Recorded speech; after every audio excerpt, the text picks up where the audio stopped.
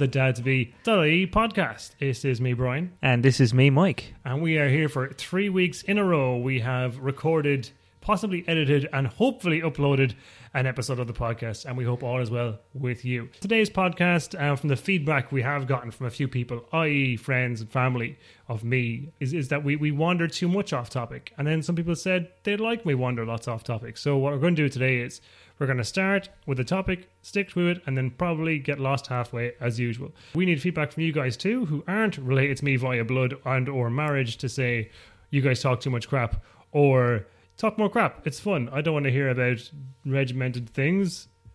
I mean, I personally feel that part of the magic is the wandering. But what's going to happen is we're going to take feedback from people, and if you don't like that, then it's your job to get in touch with us and just say, hey, I don't like the fact that it's all like set in stone and all scheduled.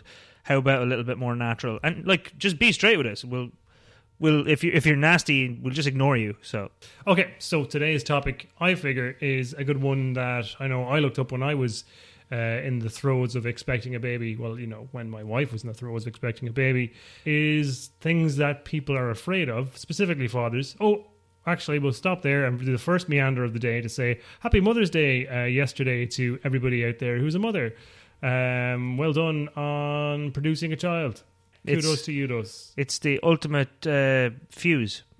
What? Even if you didn't mean to light it, you're still having that baby. As I said, meander aside, we're going to go through the top 10 things people are afraid of when it comes to being a dad, specifically. And maybe probably across the board, being a parent, I would say, as well, probably figures in there quite a bit. So we'll go back and forth. Mike, I've given you 5 I found online. I have 5 I found online. And we'll just act as almost interviewers of each other who are dads. Questions that might come from dads-to-be. Okay, so the first question came in from a guy called Andrew, and his Not question... to us, I should point out. Sorry, this list is from thebump.com, which is a very popular website for pregnant women, and I think they've got a very small section for men, but I don't think it's very big. The first question comes in from a guy called Andrew, and is a really straight question. He's just asking, will I do everything right? For me, the answer to that is no, but that's the whole thing about parenthood, is no one is the perfect parent. If you read 100 books, they're going to tell you 100 different ways of doing things. If you ask 100 people, they're going to tell you 100 different ways of doing things. Have I picked up my baby and possibly hurt her? Probably. Have I changed the nappy wrong and she's got poo all over herself? Yes. Today, yes. Have I fed her and not paid attention? Maybe she got some air in her stomach? Yes. But these are the things that happen. And you go, oh, okay, no, I won't do that again. And as long as you're not learning the lesson of don't set fire to things around your baby, then, yeah, you know, it's a learning curve. Don't be stupid, but everyone makes mistakes, and that's how you learn. Yeah, and I think it's important for dads to say to their partners, let me try. I know you know how to do the nappy properly, but let me try. Because there's no point in having a professional and an amateur. Everyone needs... on the same level. Yeah, exactly. So don't be afraid to say, yeah, like, I'll take a go at it, because it can happen where you've got a situation that the one parent does the majority of caring, whether it's because they're there more often due to work commitments, or maybe they are the kind of person that enjoys doing for their child, you know. And it's important that you don't feel alienated or pushed away from your child, and you can say, hold on, just, yeah, at the end of the day, pass it over. I've been in work all day, or whatever the situation may be. If there's 2 parents, or 1 parent, or a carer, or whatever, if one person is good at things, then you learn from them, and you go both be the same level of good at it, ideally. Okay, so I think that one's kind of covered off. And again, oh, by the way, guys, if you do have questions and there are fears you have, you can send them through to us on Twitter or on Facebook, and we'll certainly have a look and see if we can get back to you on what we think of that. When we do eventually start getting into readers' questions or whatever section of the podcast. Okay, so the one I have came in from a guy called Joe, and his fear was that something would be wrong with the baby. That's a fear that I think I know I had. I think every parent has it, and sometimes you don't let yourself think it. You try and push it to the back of your mind, but you never know. You can go to all the scans you want, and you can have all the doctors you want tell you, but you never get confirmation that there's nothing wrong until you're holding the baby and they're checking the baby, and there's tests that can be done in real life. Down the line, you might not know it. Well, I mean, real life scenario, we went through the 9 months of tests and everything and scans, and everything was A-okay. And then when Mila was born, she had lymphedema in her feet.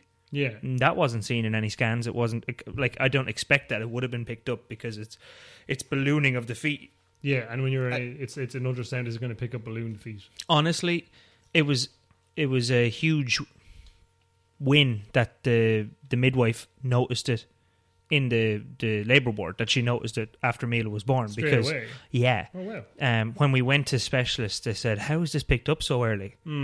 And we said, the midwife told us that we should get it looked at, and she said, good for her, because that usually doesn't happen. So that's the kind of thing you write off very easily. Swollen feet. Oh, she's just been born. Of course, she's just squeezed through like a birth canal. Of course, like there's going to be excess redness liquid and swelling and whatever. And then you would notice it because it's her first baby. So yeah, fair play to her for noticing. Yeah, so I definitely had that fear. I don't know if I've mentioned it before. I probably have, but Lima is a place. It's Lima is a mixture of Mila and lymphedema, apparently. No, it's a place in Peru. It's also a friend of mine that I grew up with. Big shout out to Lima. Up in the Lima hood. Sorry, continue. Lymphedema is a condition that Mila has in her feet, and it can be a side effect of surgery after cancer. That's called secondary lymphedema. So you have your lymph nodes taken out. Obviously, if they're not there, they're not doing their job, and the fluid can build up, and the lymph nodes can't drain it away. So the treatment is really massage and compression. Mila hasn't had cancer. She hasn't had her lymph nodes out, but they're not working correctly. So she is getting a build-up of fluid, and it can happen in different parts of the body. With her, it just happens to be feet. So it's something we've been dealing with. Yeah, we're managing it quite well. She's managing it, should I say, very well. But if you don't know the difference, I think sometimes it's for your baby and you've got something like that. It's like, this is just what I have. This is how my feet are. This is whatever. And is it something she'll grow out of? No. So she'll always have lymphedema in the feet. She will, but if it's managed, it won't hamper her development, and it won't stop her from doing things. The only thing I foresee that she won't be able to do at this stage is maybe wear fancy high heels and stuff like that. That's exactly what I was just thinking. Yeah. But I know I like wearing fancy high heels. We made the mistake at the start when we found out, we're first told the word lymphedema. What do you do? What did you do? You Google it. You Google it. And do worst people... case scenario. Do people take pictures of well-managed and... No, it's the worst case scenario every single time. Yeah. So we're seeing pictures of people with the worst possible lymphedema that's out there, and we're reading cases where people can't walk, they can't learn, their development is completely stopped with their walking, so they're wheelchair bound. And both myself and Michelle were like, okay, our baby's probably going to be in a wheelchair for her life. We can manage that, expecting on that. It was a tough time, and it wasn't until I was working one day. I teach music, for anyone who doesn't know, and I was chatting to one of the parents, and I said, "Yeah, so Mila has lymphedema," and she's like, "Oh, let's call him Charlie. Charlie has that," and I was like, "Really?" And she's like, "Oh yeah, it's no big deal. Like, I mean."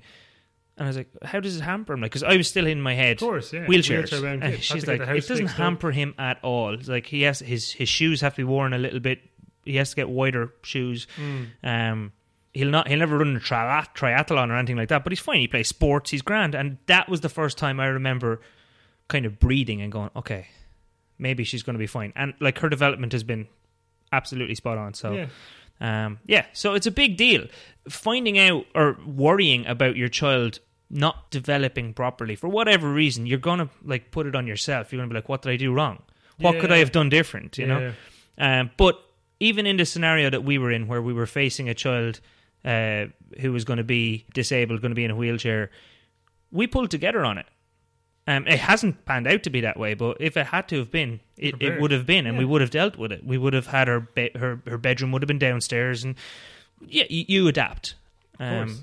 You get a pink wheelchair and away you go. There's no point in fearing, I think, until it's upon you. All you can do is hope, and if you're religious, you can pray, and if you're not, then you can continue to hope. But there's no point in freaking yourself out with the possibility of the worst case scenario. I mean, I think you did that a little bit. You were when you were prenatal. You were talking to me while we were in the cafe, and it was a regular occurrence that you would bring up. I'm worried about the baby's development. No, it wasn't that. I mean, there was a situation, one occurrence especially that you were there when Jenny just said, "And look, if this is a fear, then especially this one, especially as a man, is one you're always going to have. When the baby is in utero, when it's in the womb, what's going to happen is you're going to have no control over that part at all. So one day Jenny texted me and said, look, the baby isn't moving much. What do you do? And I was like, okay, worst case scenario obviously is that something bad has happened. So I was like, look, you're in Dublin, go to the Coombe. When actually I should have just been relaxed about it and pretended at least to be relaxed and said, look, it's probably not a big deal. Maybe just go to the doctor, and that would have fixed the problem. But I think the thing is, I wasn't overly worried about these things. It's more about, I think everyone does that, where it's like you're separate. If the baby is inside someone else, you've no control over that part of it. And I like being in control of things generally anyway. So it was something where it was like, I can't have any steer in this whatsoever. So I'm afraid that something bad has happened to my child, or something bad will happen. And in that situation, which is very much the worst case scenario, what do you do? It's one thing being worried about maybe the kid's going to have special needs, like have Down syndrome, or maybe the kid's going to have multiple sclerosis, whatever. These are really severe things, and I think that's goes through everyone's head at least once.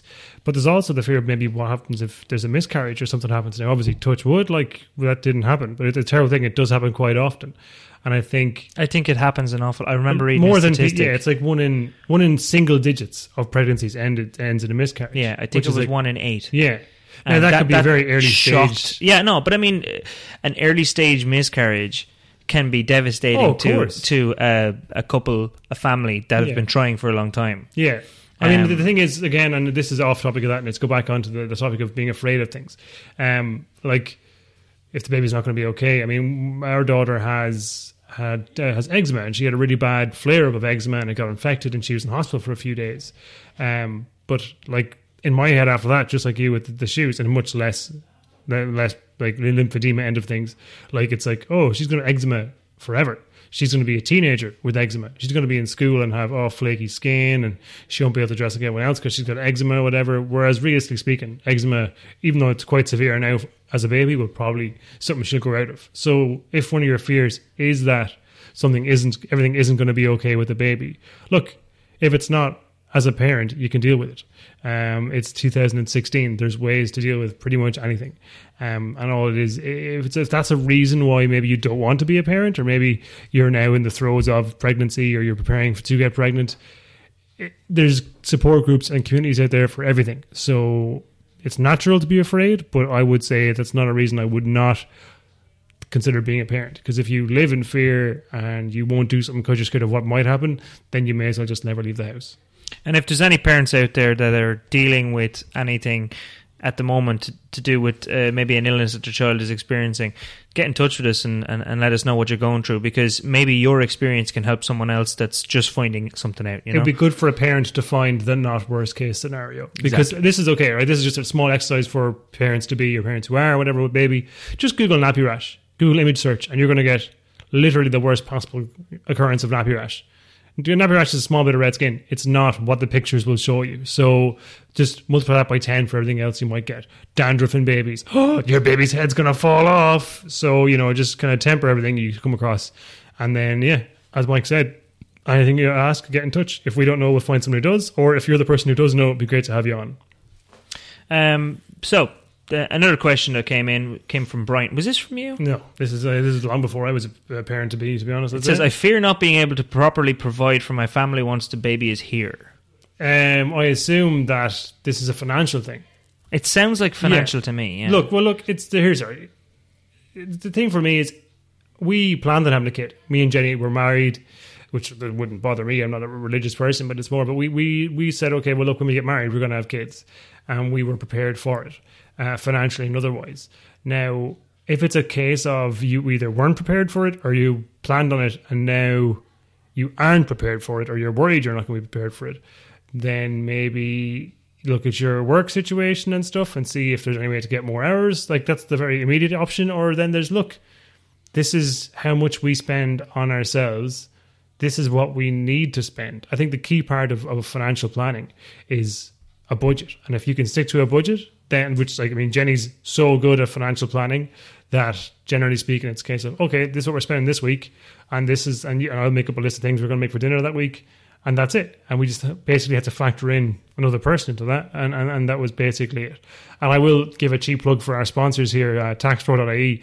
A big thing that a lot of people don't know is that you might get, apart from a huge amount of tax back from previous years you haven't claimed, there also might be things you aren't claiming for that you could as a parent, things you might not be claiming for if you're married or whatever your social situation is. So being aware of the supports that are there financially from the government, no matter wherever country you live in, is very important. So I would definitely say, because I know we did, when you find out there's a baby on the way, do get in touch with a tax person like taxpro.ie, cheap plug, or with an accountant or a friend who might be involved in the financial world, who might say, look, yeah, okay, well, you're spending, if you're me, back in the day when I was working my really bad job in retail, you're spending 16 quid a day on coffee. That's something you don't need to do. So maybe you start bringing your own coffee, or you start drinking some tea. And that's like, that's the very basic financial information you could do to save yourself a lot of money.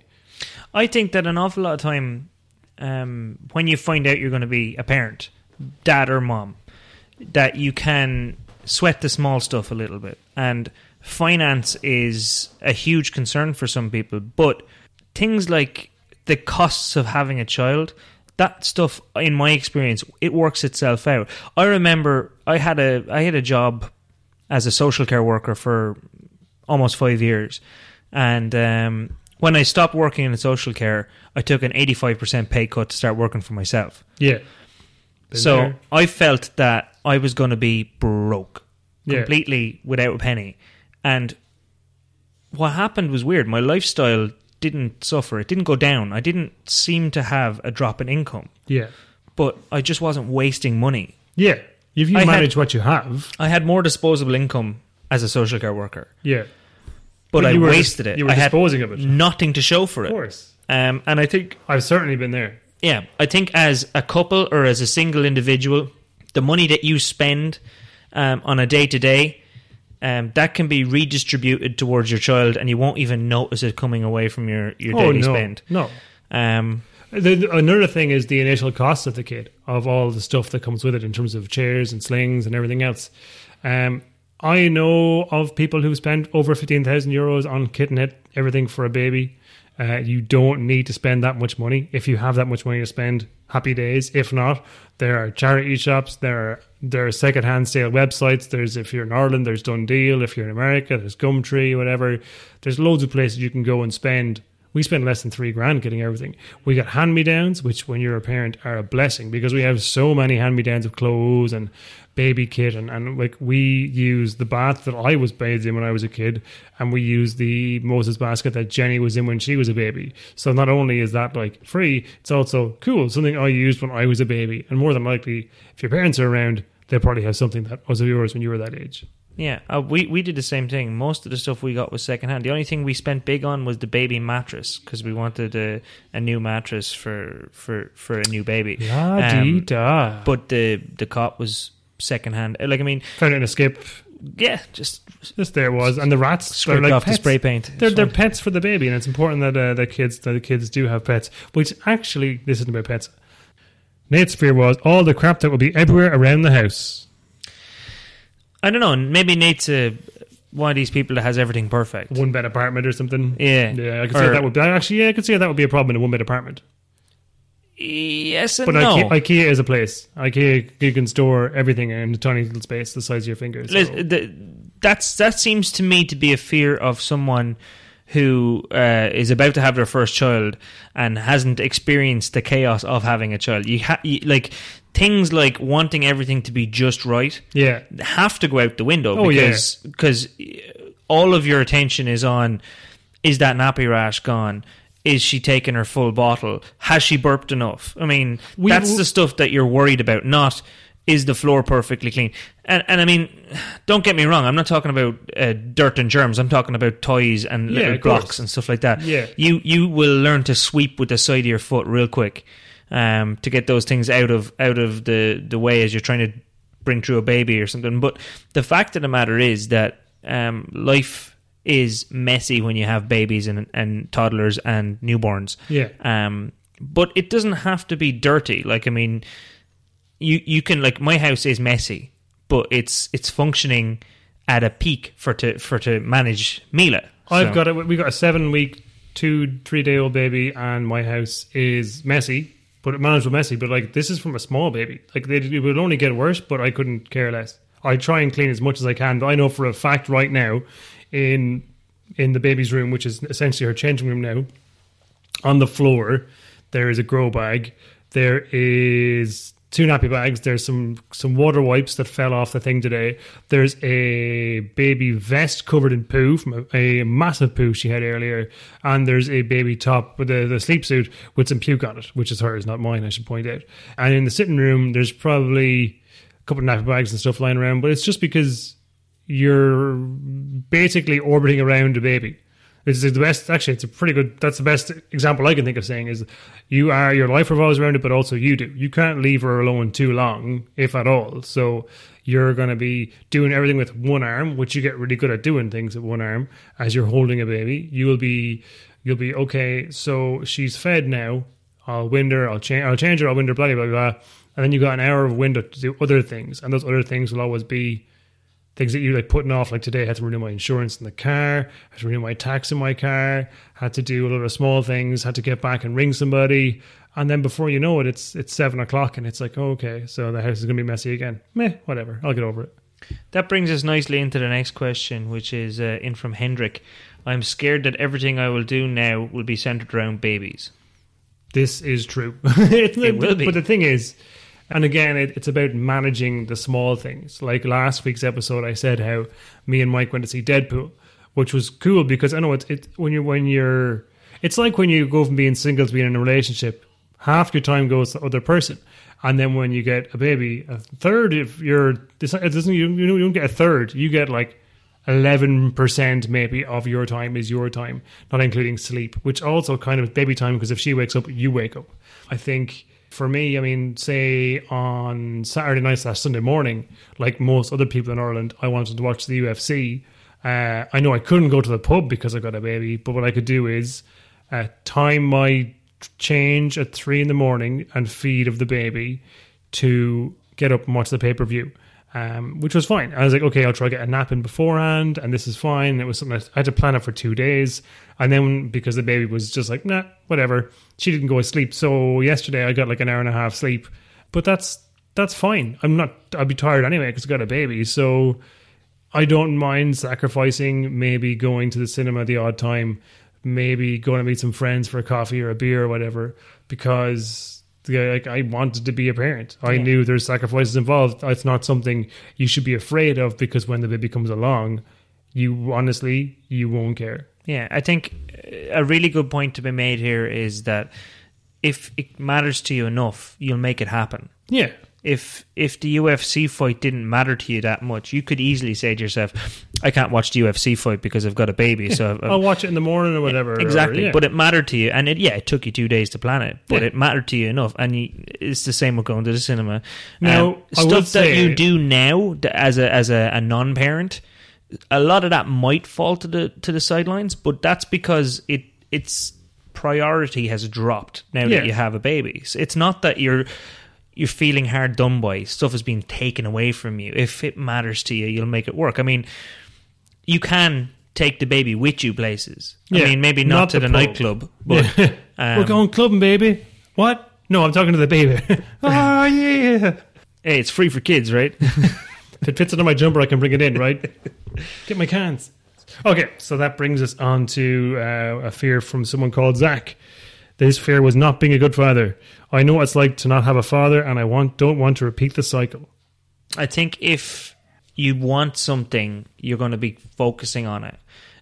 He People knows who what it's aren't like good to fathers don't fear being bad fathers. That's what I would say, straight off the bat there. Sorry to interrupt. No, you're 100% right, yeah. If you are concerned about not being a good dad, you're on the right track. Yeah. If you're listening to a podcast by 2 morons in the middle of nowhere in Ireland about parenting because either you're going to be one or you're interested in parenting, then you're, again, on the right track to being a good parent. There's an awful lot of dads out there that are just shit human beings. Yeah, well, there's also a lot of mothers too, in fairness. Oh, yeah. But it's much easier, I think, for dads to be bad dads as such and just disappear. I mean, there's bad mothers that still have daily interaction with their kids. Yeah. But Light their cigarettes for them, give them cans of beer. Yeah, or just send them to the shop to buy them fags and, play outside in the streets don't in feed pajamas. Yeah, of course. But, I mean, there's plenty of dads out there that they could have like 7 kids with 7 different women, and they don't give any attention or time to any of them.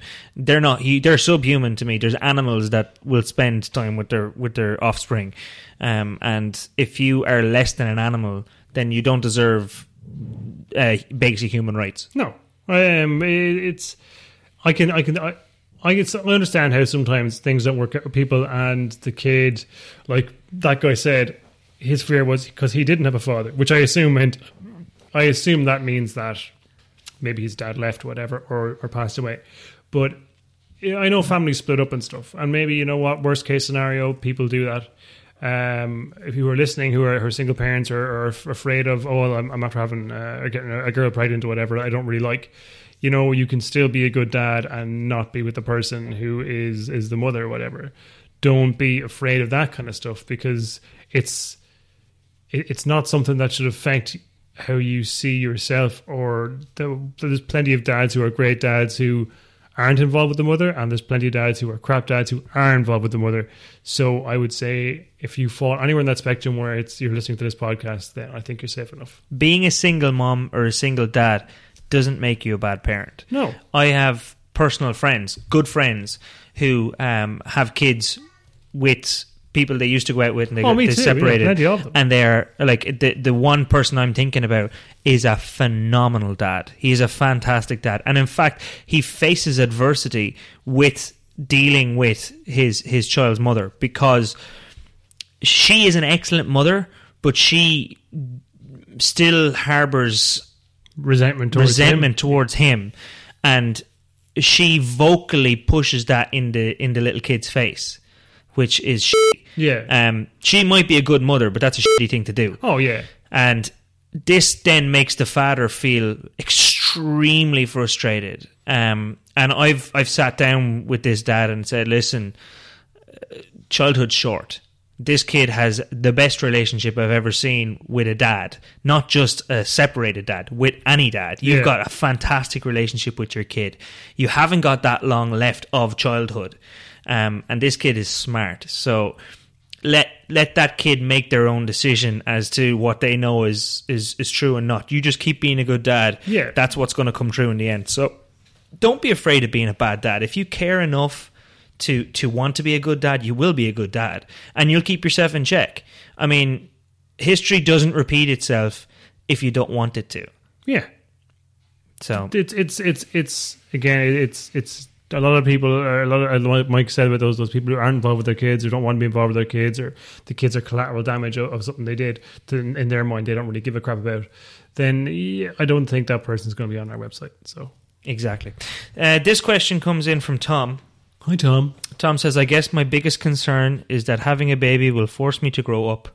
I'll have to drink less beer, play less video games. As someone who plays a lot of video games and drinks a reasonable amount of beer, you might drink a bit less the first few weeks. That's fine. You won't care because you'll be too tired to really want to go for a few pints. I have found plenty of games I can play with one hand while holding the baby. Because I've got a PC, it makes it much easier. I think you don't have to grow up to have a kid. If anything, and this is one thing I was thinking when Jenny was pregnant, having a kid enables you to go back to being a kid sometimes. So obviously I don't know yet, because she's 7 weeks, 2 days old. If I was to go down to her level, I would shit myself and cry. And I do that enough anyway. I mean, when the kid's 2, 3, 4 years old, you get to run around and play like you're 2, 3, 4 years old. You get to play with Lego again. Shout out to my brother who's 34 and collects Lego. There's people who, like, you get to watch all those movies you liked as a kid through a kid's eyes again. Like, I can't wait to watch The Princess Bride with Olivia. I can't wait to watch The Muppets with Olivia. I can't wait for her to like into Sesame Street and stuff like that. I can't wait to buy Lego for her.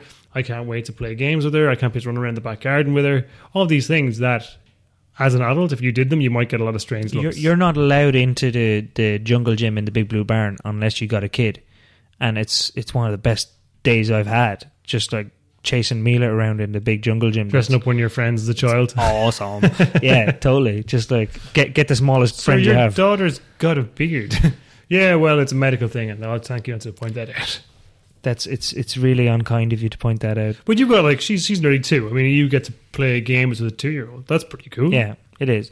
And I think, honestly, if you want something, it's the same answer, really. If you want something to still be there after you've had your kid, make it happen. Yeah, and you get to play video games with your kid. You get to go back and play Mario Kart. I mean, I already, before when we even started my kids, I planned out the first few games my kid's going to play. Like Mario on the NES, and then Super Mario on the SNES, Mario Kart, all these really old games, and then kind of slowly bring them up to like really cool games. Till eventually I'm kicking her ass in Mortal Kombat 10 by the time she's 6.5. You're going to be so disappointed. She's like, I don't want to play this. Tough shit. Guess what, kid? You're You going have to be to. the exact same as I want you to be. I'm going to live my life vicariously through you. Okay, Mike, this one comes in from a guy called Dan, and this is kind of very, I think The Bump is an American website, so it's very kind of American leaning, but we can probably skew it a bit for people who aren't American. If you are, fair play.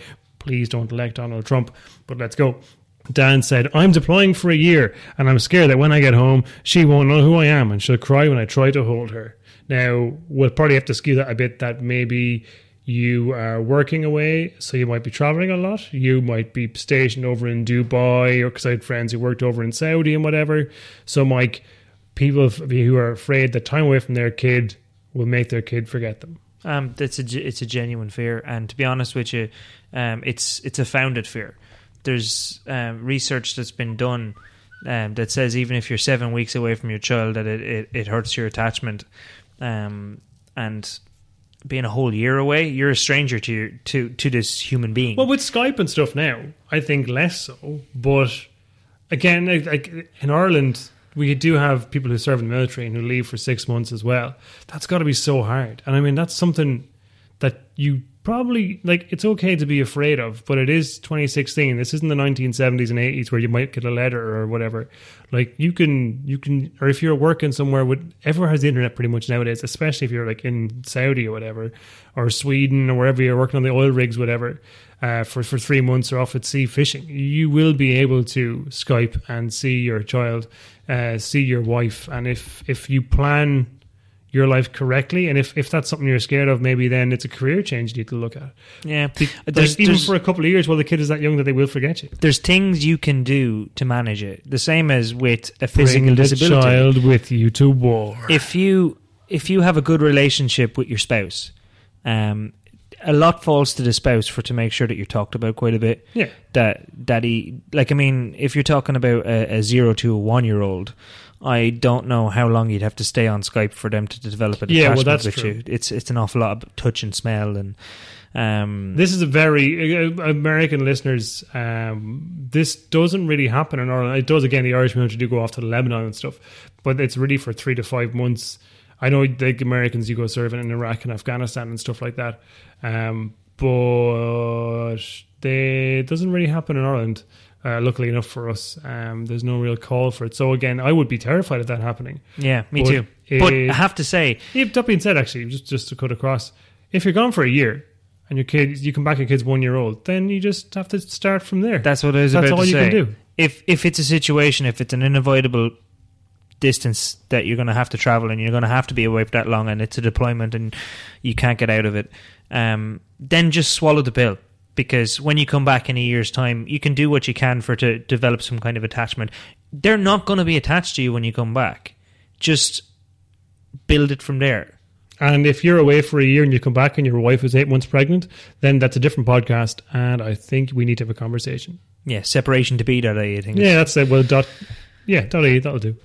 So basically what I'll say to you is don't expect that your kid will have the same attachment to you as the neighbor's kid does to his dad. But you can sure work on it. You start from there. I mean, kids are so adaptable that after bribe the crap out of them. After a couple of weeks of you being home, they will have developed a relationship with you. So it's not broken and unfixable. Bring them toys. Buy their affection. You can buy my affection too. I would like some toys. Our next question comes from John. He says, lack of sleep because it makes me really cranky. Mike, I was one of those people. I like my sleep. So we'll say like November, December. I was, in general, actually, since like 4 or 5 years ago. I used to have real bad sleep pattern, but then I really got established at getting up at either 6 or 7, going to bed early enough, and I need my 8 hours sleep, and that's it. I used to have like a really good pattern of getting up, going up at 6:30, have my breakfast, get in the dart, go to the gym, go from the gym to work till 5, go home, have dinner, and I was in this lovely routine, and I loved it. But when you got a kid, you don't get a routine.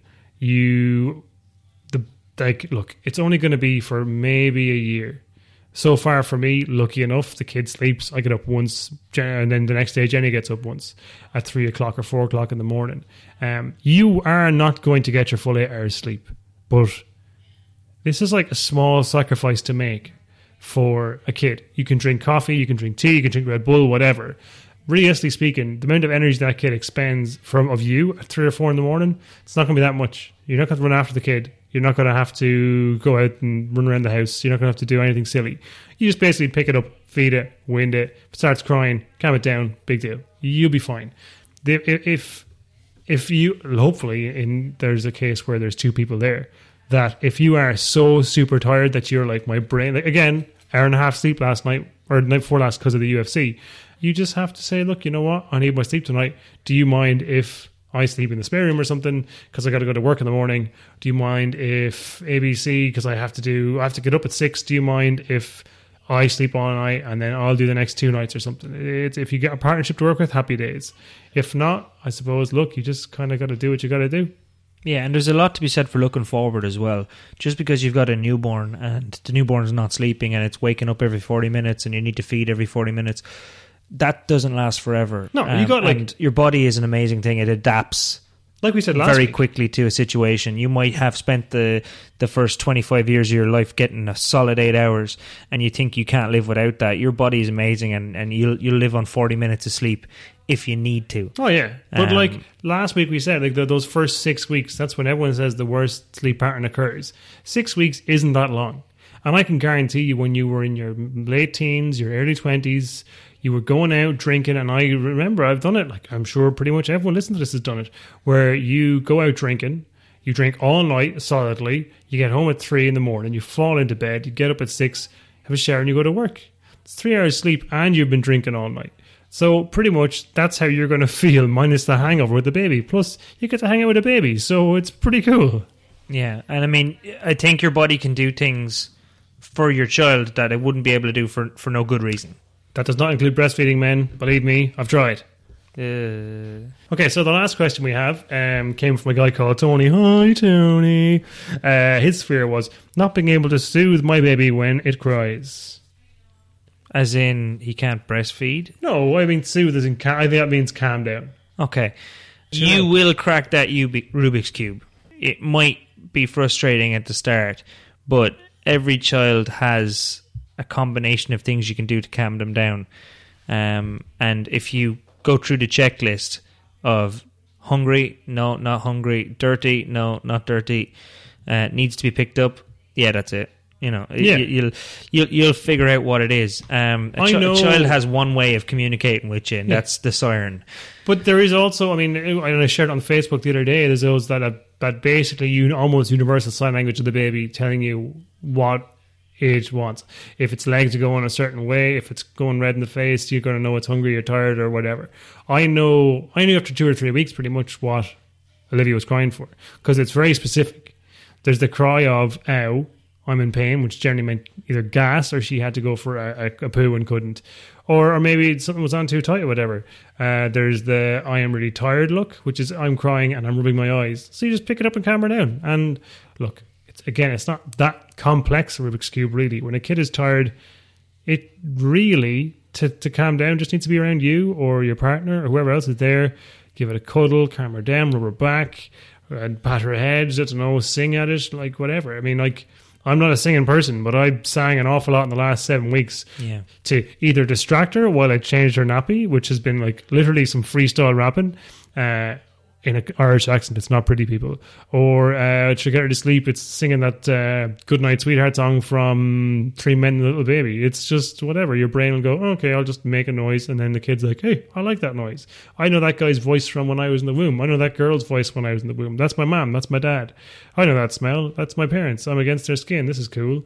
It's just you will know after a very short time what your baby wants and how to best deploy that. So that's not something I'd be afraid of at all. One word of warning I'd give is if you've got a partner who's quite strong in will, that you don't just give in and hand the baby over. Oh yeah, just because. Well, she's going to be able to calm the baby down quicker than I am. I hate seeing that when people are like, and I'm not mentioning any friends because I can't actually top of my head think of anyone I know now that did it, but maybe it's something people don't do anymore. But people who like the baby's crying. Actually, I saw people do it in my cafe who I didn't know on a personal level, where kids crying and the dad's like, shh, calm down, and either the dad gave up and was like, you calm her down, I can't do it, or their mother was looking at him like he was stupid and was like, just here, look, you're scaring her, give her to me. That's like, and there's two things going on there. There's no support for the dad who's actually actively trying. Yeah, and there's this. I think it's a need to be wanted by one of the parents. That you know what, they need me. Yeah, you can't do for them what I can do for them, and it's a fucking sickness. I think. Oh well, you need to have a team mentality when it comes to, or else you're gonna like. We're both very lucky that we are in relationships and our wives are really nice to us and we're nice to them, and we're like, me and Jenny we're similar and we're different in enough ways that we work really well together. Yeah, it's a team. Yeah, and that's the attitude we've taken towards, okay, this is a real dirty nappy, I'm gonna need a hand. This is oh man, she's so hungry, can you get a bottle while I do this? Or Jenny this morning had to send some emails and stuff, and I was like, look, you know what, it's cool, just give me the baby for a few hours and you go do what you gotta do. And if you have that relationship, then happy days. If not, and you're going into parenthood or you're already in parenthood, it's time to sit down together and say, look, we're in this together. This isn't a competition. They were doing the best thing for ourselves and for the kid if we approach this as a team. Yeah, and I think if you're finding yourself in a scenario where your partner is a little overbearing and wants to do everything, you need to have a talk. Oh yeah, and don't be afraid of that talk. Don't have the talk in the middle of the upset baby scenario. You need to have a talk, and don't have that talk in the middle of the upset baby scenario. Wait when till tempers are high. And never when you're afraid. Have a proper conversation when you're arguing. Never mind what it's about. This isn't parenting or relationships in general. Heat of the moment is the worst thing to bring up these things. Wait till there's a lull. It's calm and it's quiet, and say, hey, listen. I don't know if you noticed, but I was genuinely trying to comfort the baby earlier on, and I'd like to be able to do it. And I know that you're like used to doing it, and you've got it down, but I'd like to have it down too. Yeah, so and it's in the other person's interest too, because then the pressure isn't always on them. And if it's a case of, well, I want to bond with the baby more, I'm the mother and the father, whatever, whichever person is the more overbearing. You just got to be like straight up, like, look, I'm involved in this too, so we need to do this together because that's how this is best going to work. Yeah, and I mean, if you approach it that way, you're far less likely to get the angry reaction that you might get if you just shout, "Hey, let me be a dad for Christ's sake," or whatever, in the heat of the moment. So, I mean, if you want to be hands on. Sometimes you have to have that conversation. Yeah. Okay, guys. So that's 10 things that people are scared of when they're going to be parents. I think we've got some banter in there. We got some points in there. It's pretty much covered everything. So I suppose we will talk to you next week. Don't forget, we are brought to you by our sponsors, taxpro.ie. The podcast is only possible because of them. So if you've got any kind of tax back queries, any kind of tax queries at all, make sure you go onto taxpro.ie and get in touch today. We got some good content, I could say. We stayed on topic pretty good too. I thought so too. Now look, we do need feedback. So look, if you guys think it was too straight-laced, if it was too, this thing it needs to have more fun, then you let us know and we will do our best to accommodate everyone. Or just message us and say, hey, you guys are cool, man. I like your podcast. Would you send me pictures of Brian in just his socks? No, we won't. Stop sending those messages. It's really weird. Okay, guys, that's it for us. So, from me, Brian. And me, Mike. That has been the Dad2Be.ie podcast, episode 3. Thanks for listening, and we will see you again next time.